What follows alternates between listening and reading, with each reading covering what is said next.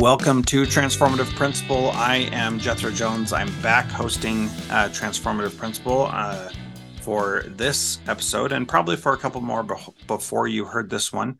Today we're talking with Shelley Groves, who has been an educator for 25 years. She started teaching math and now she oversees curriculum as assistant superintendent at a CTE Planning District that serves 16 schools. Shelley, welcome to Transformative Principal. Happy to have you here. Thank you. Excited to be here. Going to have some good conversations. We sure are. Now, we need to talk first about this thing called a CTE Planning District. What does that even mean? So in Ohio, career technical education can be delivered several different ways. One of which is to be a part of a career technical planning district. In our case, 16 school districts over 700 square miles came together and said, hey, economies of scale, we can have one really exceptional opportunity for students to experience career technical education. So let's kind of pour into this one district that will serve the 16 of us. So we do have two campuses, one in Fairfield County, one in Franklin County in Ohio. Again, serve 16 districts. We average about 15 to 1,600 students, only juniors and seniors. So these students are kind of moving out of the career exploration and really into the workforce development part. They know what they want to do. Basically, we're considered a school of choice. Students do apply to come to our school. They are not required to be here. It is an option. So we do a lot of community services within those 16 school districts, getting our name out there and letting students know the opportunities they have with us. So. Yeah, that's a really interesting model that kids can choose to come with you. And over 700 square miles, I mean, what is it end to end though? Like how far do kids have to travel for this? Some schools, some students have to travel. I would say it's a good 1 hour bus drive for them. We skirt around. If you know Ohio, Columbus is kind of in the center and we serve around that, if that makes sense. The southeastern portion. Okay, of that area. But yeah, some of them have quite the lengthy bus ride, maybe a couple of stops to get here, which then shows even more their desire to study what they're passionate about, what they want to get here. And so, again, we have amazing students body. I also think it's a courageous choice they make to come here. Again, when you have to ride the bus for an hour and you're stepping out of a school district that you've known for 12 years, and you're coming to a brand new school, it can be a little intimidating. So I kudos to those students that make that choice. Yeah, and high school is that time where, like, what I've heard my whole life is you never want to move during high school because your kids are going to be losing their minds. And yet these kids are choosing to do that.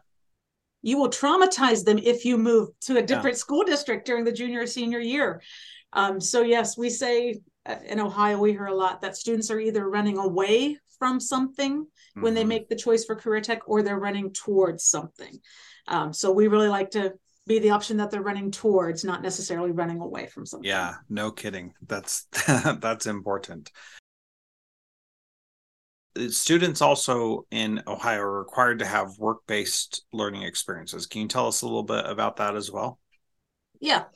In terms of career technical education, part of the compliance that comes along with that, because there is funding that comes with career technical education, Perkins funding.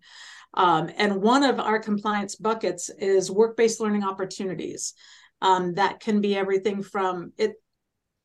General definition is they are getting real world experience. They're doing the job, whether it be in a school-based enterprise model, they're actually leaving during the school day and going onto the job site, working with business partners, entrepreneurships, starting their own business, even internships, externships, apprenticeships, all of that falls under the work-based learning. And for compliance, each program is supposed to have a certain percentage to meet that threshold. It is relatively new in the state of Ohio, so we're still in a hold harmless state. But as for our district, our planning district, we are sitting at about, I want to say 11% of our students are getting those experiences, and that's seniors, because they're coming junior year getting their training, and then senior year getting out to do some really cool stuff on the job sites. So Yeah, I think that's really cool. And I love the idea of giving kids real world opportunities. As Mhm. I have mentioned, and you've probably heard if you're listening to the podcast, at the end of each episode, it tells you the name of our editor, who is a student at the Catalyst Center, which is similar to the model that you're running in Davis County. And I just think it's so cool to give kids real opportunities to do things. And, this podcast is now my livelihood since I'm not a principal anymore. And you got to have a lot of trust to have high school students work on something that Mhm. contributes to your life. And so it's not a small thing for kids to do something. I always advocated for this when I was a principal, and then I knew I needed to put my money where my mouth was when I went out on my own, have my own business. And uh, it takes trust from the community as well, and the businesses that you partner with, for them to have someone come in and do things. And like it's one thing to say we believe in education, it's another to bring students and have them actually work. What are some of the benefits that you see from that in your work on the school side of it? Well, as you were talking, I kept thinking, well, failure is not an option. Yeah. So when you think of career technical education as compared, and I'm a traditional math teacher, I grew up, that was going to be my profession, and I caught the career tech bug and never let it go. Uh-huh. But math class, the theory has, well, they failed. But when you're studying, let's say the student that's going to be reviewing this, failure is not an option. There are certain skills they have to have. And if they didn't get them in training, you're going to keep trying and trying again until you get it right. And you're not going out until you've got it right. Mm-hmm. And I think that's one huge benefit of career technical education. When I was talking to our one of our welding teachers over here, he made the comment, my students don't fail. I don't give them the opportunity to fail. Because if they don't get it right the first time, I'm going to show them how to do that weld again, whatever it is, and they'll keep trying it. So failure is not an option for these students, especially again when you're passionate about what you're doing. Yeah. Well, and if they actually like have to go out and do that thing for Yep. real, Yes. a weld that is not done right can have huge life-changing Absolutely. consequences, life destroying consequences. And so it really has to be done the right way. And if it's not, then it literally, people can die depending on the things that you're doing. And so it is very real. All right, so let's talk a little bit about the bug that was planted in you about a year ago, where you said that somebody questioned why we're afraid to ask for student feedback. Can you talk about that a little bit and what it's led to you understanding or figuring out now? Yeah. So last year I attended the National AASA conference, and one of the presenters, as you said, made the comment, why are we afraid to ask our students for feedback, for input? What are we afraid that they're going to say? And since then, it's been swirling in my brain of whether it is a student giving feedback to a teacher. What am I afraid that they're going to say about me as the educator standing in front of the classroom? Um, and it kind of led to, why don't we ask them, how do you want to learn this? How can we teach this better for you? Um, so I've kind of gone down a rabbit hole with this and looking at our curriculum. As I said, we serve 16 school districts. We are pretty much a school of choice. We know students that come here, they learn in different, they're very hands-on. They're studying welding, pre-nursing, cybersecurity. They're very hands-on. But over the past years as I've had a chance to talk to our academic instructors, our academic model didn't reflect what's happening in our career tech labs, not necessarily hands-on. So the push has been, let's be project-based, let's be inquiry-based, let's change the way that we're teaching. We don't want the same old, same old. We know they love their labs. We want them to love the academic model as well. So 2 years ago, I went to our English teachers and I told them, I need your help with this. As we looked at the state of Ohio standards for 11th and 12th grade English language arts, we brainstormed. How could we allow students to have more voice and choice while still covering these standards? So we provided students with a survey, And they gave us some suggestions as these are things I'd like to learn about. We whittled it down a little bit and started writing some curriculum. Now we have semester-long courses. One of such as children's literature. It's really cool. They have special speakers coming in, writing their own children's books. We have inquiry passion projects. Some students are working on doing presentations about knitting and quilting, but all of these ELA standards are embedded in that semester-long course. The other opportunity that this gave for students that wanted to be able to leave during the school day, during their senior year, having a semester-based model allowed them to double up on some credits so they could get out earlier during their senior year and spend the whole day out. So now I think we have about 20 students that don't even report on campus anymore. They are with an employer the full day because they took advantage of our flexible model for the required academic classes. Yeah, interesting. So you had semester classes. What did you have before that? Were they just full year? It was English 11, English 12. A very generic model of the go-to standard. Okay, so the other thing about that is that this is a CTE school, so those classes, while still required, are not really the emphasis or the point of why kids are going to the school. And I'm not going to accuse anybody directly of this, but in a lot of situations, these could very possibly become classes that nobody really cares about, that don't get a lot of attention, because by 11th, 12th grade, you're not really testing in those classes anymore, and they're not really important. So it's kind of like a jump through this hoop to get it done. And it sounds like that's not the approach that you're taking anymore. If you ever were, I'm not accusing you of that, don't worry, but there could be that perception. I get what you say. Yes, as I was in the class, my math classroom, I would always say, I know you're not here to study math. Yeah, it's the most important thing to me, but I know it's not to you. So you are absolutely right.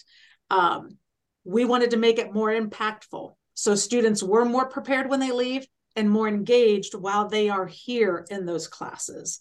That was another benefit that we had of looking at this model.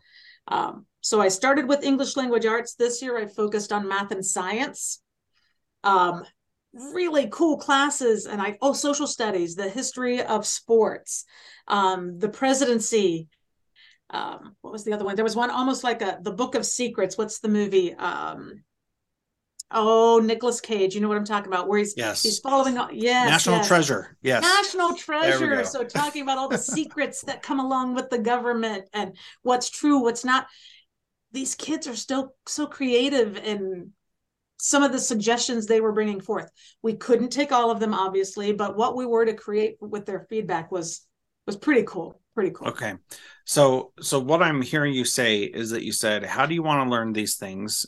We still have to teach all these things because we have these standards.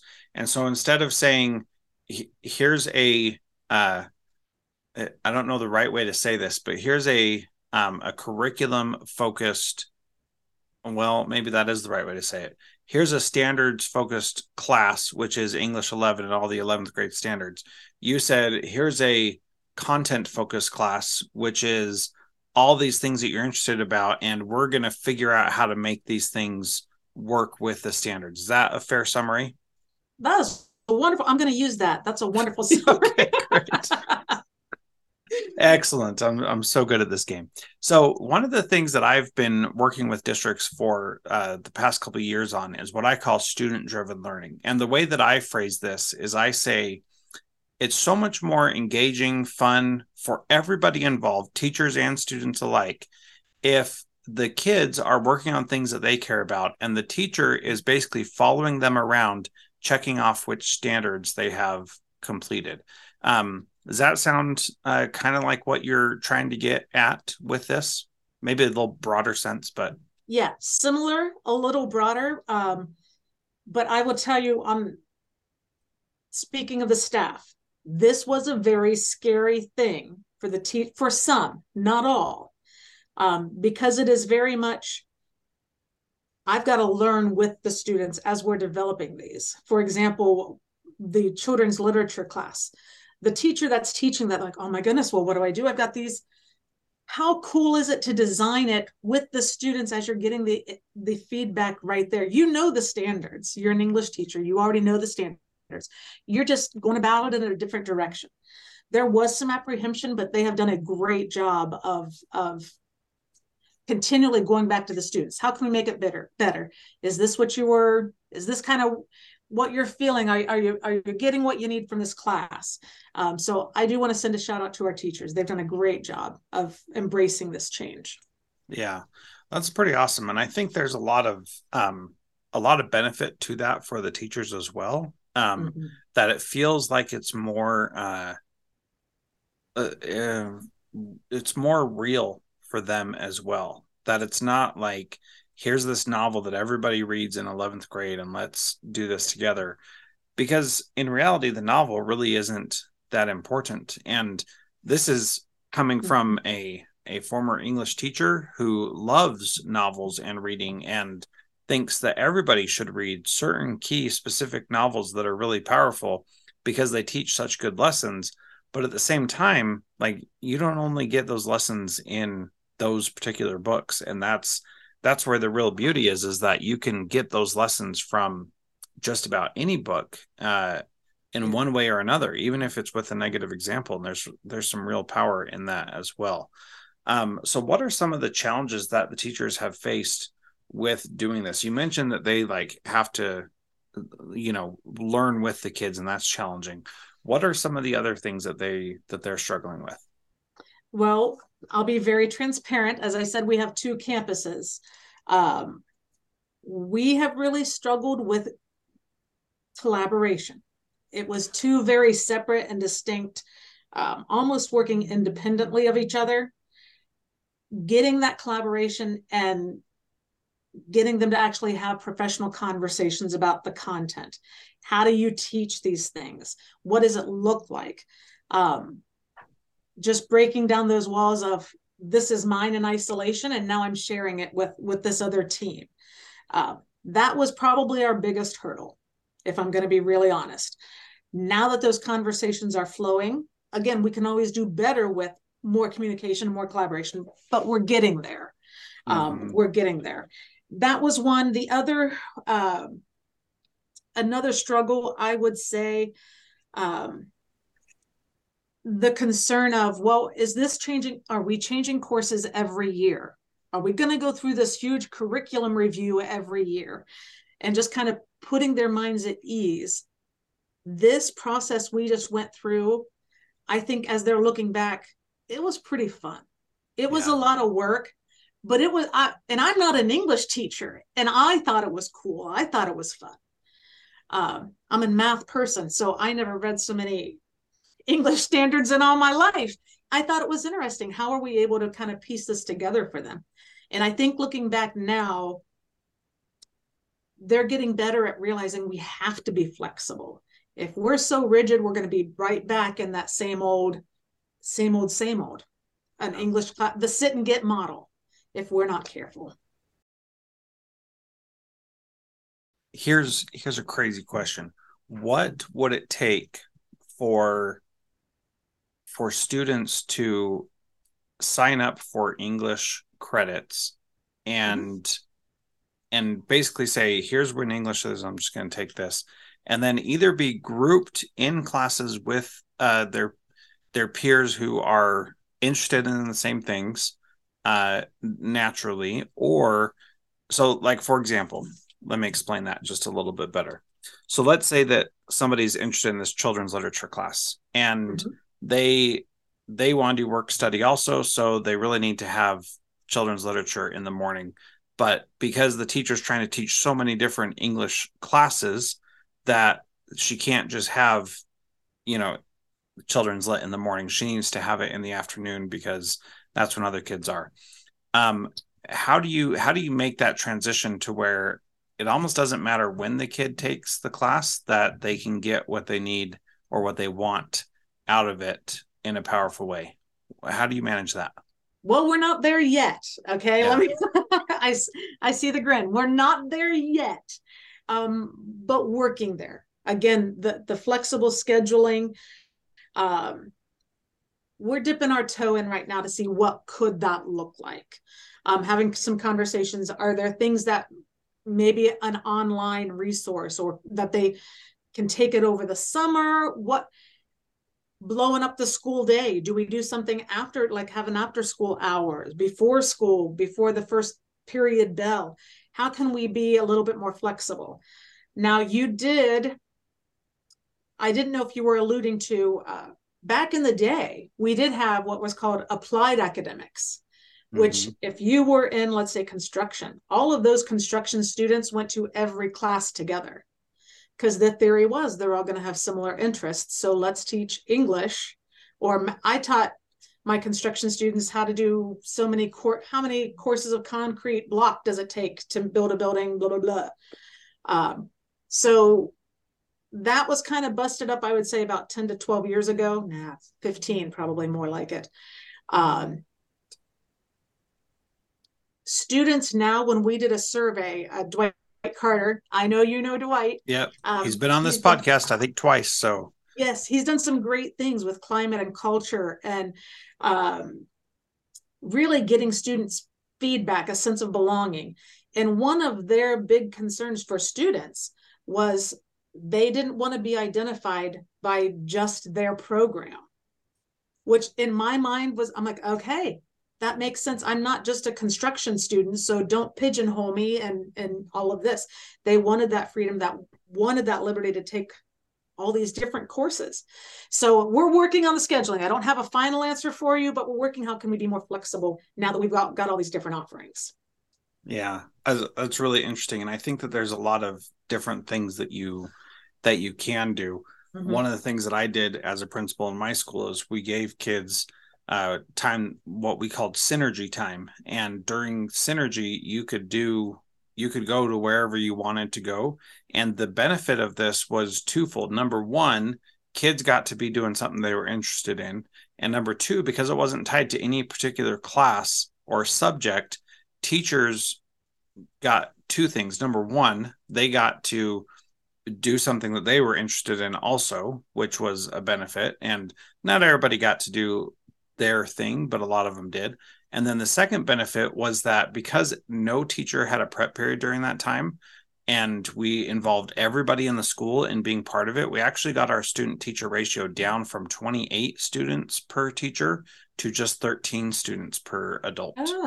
Which was amazing. And then teachers were able, now that doesn't mean that everybody had that many kids in their class, but some people had even less than that. And one teacher in particular, she wanted lots of kids and wanted lots of projects happening in her classroom, and she could handle it and like thrived in that chaotic environment and could keep everything straight. And so she had like 35 kids in her class, and it totally worked, because the ones who didn't want that many kids at once didn't have to have them. And the one or two who did could really handle that many kids. And so the principal, I took classes, the assistant principal took kids, the counselors all took kids, and then paraprofessionals also took kids as well. And so when, like with things like attendance and things like that, we had, systems in place that a teacher of record had them, but really it was the other person who was in charge and did what needed to be done. And what was really fascinating about that is that all these kids had these opportunities to do things that they never had the opportunity to do before. And we found so many more standards that they accomplished because of that, through different disciplines, through things that we didn't even teach in middle school, but that we taught in high school, that we could pull down from there and say, yes, this kid knows these specific skills. And when we took the label of a particular class off of it, then it gave a lot more flexibility and opportunity for them to cram a lot more learning into that time period. Does that make sense? Absolutely. We're piloting something this year. So lots of bugs that we're working out. We're calling them Focus Fridays, and there's about 6 of them. And there are no classes on those days. It is we have different sessions that you can attend. One of them was gratitude, how to show gratitude, a gratitude journal. They made a gratitude journal and social emotional health and learning. I think they were doing some cooking classes that students not in culinary could come for a little session and learn to do something. And it was breakout of the goal of these Focus Fridays were to expand learning, enrich learning, break it out of the traditional classroom setting. Teachers teach them how to knit. If someone wanted to knit, show them how to do it, and do different things. So again, we've got a lot of bugs, but I like the idea of I might have to pick your brain about that for a little bit. Yeah, for sure. We can certainly talk more. What's so cool about these alternative approaches to learning is that none of them say the standards don't matter. What they do say that I think is really important is that the titles that we have for classes, those really don't matter. The person who's teaching them still matters, but not as much as it did before. Like, you don't, for example, with your knitting example, you don't have to have someone who's great at knitting be the one who is teaching that class, because there are a lot of alternative ways for kids to learn things. And anytime I need to fix anything in my house or on my car, the first place I always go is to YouTube. And there are super nerds out there in whatever thing you want who can teach you how to do it probably better than anybody in front of you. So my very first year teaching, I got hired 2 weeks before school started. And we had this advisory system in the middle school I taught at that gave kids voice and choice. And it was cool, but it was like 20 minutes at the end of 2 days. So you could never get very deep into anything. The synergy thing that I created was closer to your Focus Fridays, where we had 3 total hours in the week on 2 days so that kids could have time to go deep. So I get hired and they're like, oh, by the way, school starts next week. And on the 3rd day of school, advisory starts. And you're doing an advisory on juggling. And so you need to teach kids how to juggle. We had a lot of kids sign up for it. So, do you know how to juggle? Because we could change it if you wanted, but do you know how to juggle? And I said, I don't know how to juggle, but I'll do it. And I've always wanted to know how to juggle, so maybe I'll learn how to juggle too. So the kids came in and I didn't know how to do it. And so I had to learn with them. And then we shared techniques. We looked up videos. And that was before YouTube really. So we had to find other ways to find videos and activities and things. And so it was challenging, but it was really a lot of fun. I built relationships with kids in a different way, which I think was the other added benefit that we don't talk about enough, that when you're what you've been talking about this whole time of teachers learning how to figure this stuff out, they have to have a different relationship with students than I'm the teacher, I know everything, and you're the student who is just an open vessel and I'm just trying to cram stuff in there. Can you share some of the benefits in the relationship building that teachers and students have experienced? Well, first off, I would say Brene Brown comes to mind, being vulnerable. Yeah. And just saying, hey guys, we're going to do this together. I haven't taught a children's literature class before. We're going to do this. Let's do this. And don't be afraid to try things. I think our students are excited about the courses because it is different. It's something different. If we don't try it, we're never going to know if it works or if it doesn't. Seriously, the Focus Friday, we can't be afraid to put ourselves out there. And so giving the staff the freedom and the permission, learn it, go ahead, it's okay. The other thing, I think the students are more receptive. I think they're really buying into the school is committed to me as a person, as an individual. They're investing in me. And then part of our new strategic plan, our values, passion for learning. What better way to model a passion for learning than to teach something maybe that's not your specialty? Maybe you're not good at mythology, but hey, let's learn it together. Here we go. Accountability, holding ourselves accountable, relationships. We're in this together. We truly are. This is my first year teaching it. This is your first year through this course. Let's make it happen. Let's see what magic we can make.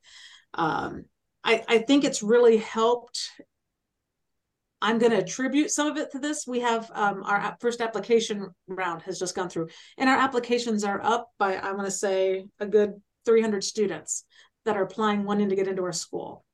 And I think because they're hearing the good thing, not just what we're doing academically, but I think they're hearing, hey, these people are investing in the students. They're making some changes and doing some different things. Take a look at it. So Yeah, I think that's really cool. So that piece right there, it speaks to the idea of what Seth Godin, when I interviewed him on this podcast, called enrollment. That instead of kids being engaged in school, we should want them to be enrolled in school, which means that they are actively working on being a part of that, and that it's not just a passive thing that they go through, that it's actually them taking responsibility for their learning, being in charge of their own learning, and then using the adults and teachers around them as guides and supporters to help them figure these things out. So I want to share something with you before I ask you my last question, which is the 5 stages of what I call student-driven learning. And it starts here with voice and choice, and then you have genius ideas. And voice and choice is like giving kids voice and choice. That's pretty simple. Most of us know how to do that. Genius ideas means involving some sort of genius hour within the classroom. So the real fulcrum, the change happens when you go to a school supported thing like what you're talking about, which is these Focus Fridays, that kids can have a system within the school that is supported for them to do the things that they're interested in. And then it gets to the next level, which is student initiated, where they're the ones who are like driving these things, and the adults are basically there saying, we'll help figure this out and make it work. But we're going to follow your lead and do the things that you're really interested in. And then the final level, which I think is just amazing, is where students are really driving it, and they're the ones who are like actually doing all the work, and the teachers are no longer doing the planning and prepping and all that. They're basically listening to what the kids are saying and saying, here's how I can help, but this is your responsibility because it's your learning. And it's hard to see schools at that level because it's hard for adults to give up that responsibility. So what would you say makes it possible for your teachers to relinquish some of that responsibility so that they're willing to do the things that the kids are asking for? Lots of communication and not a lot of the why behind it. As I said, part of this was prompted because we knew students loved our labs. Not a big fan of academic, what was taking place in our school in terms of academics. And when we did a student survey, parent survey, even some of our business partners, the feedback we got was, how can you fix the academic stuff that's going on there? And make it more engaging, make it more relevant, get students to be a part of it, give them the voice and choice.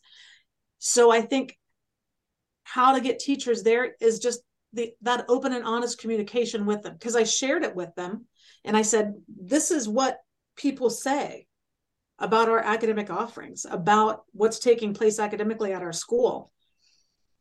There was a lot of, well, surely there's good things taking place. Yeah. That doesn't mean there's not good things taking place, but as you know, the bad things, the squeaky wheel gets the oil. They just keep posting the bad stuff. That's what you're going to see most of.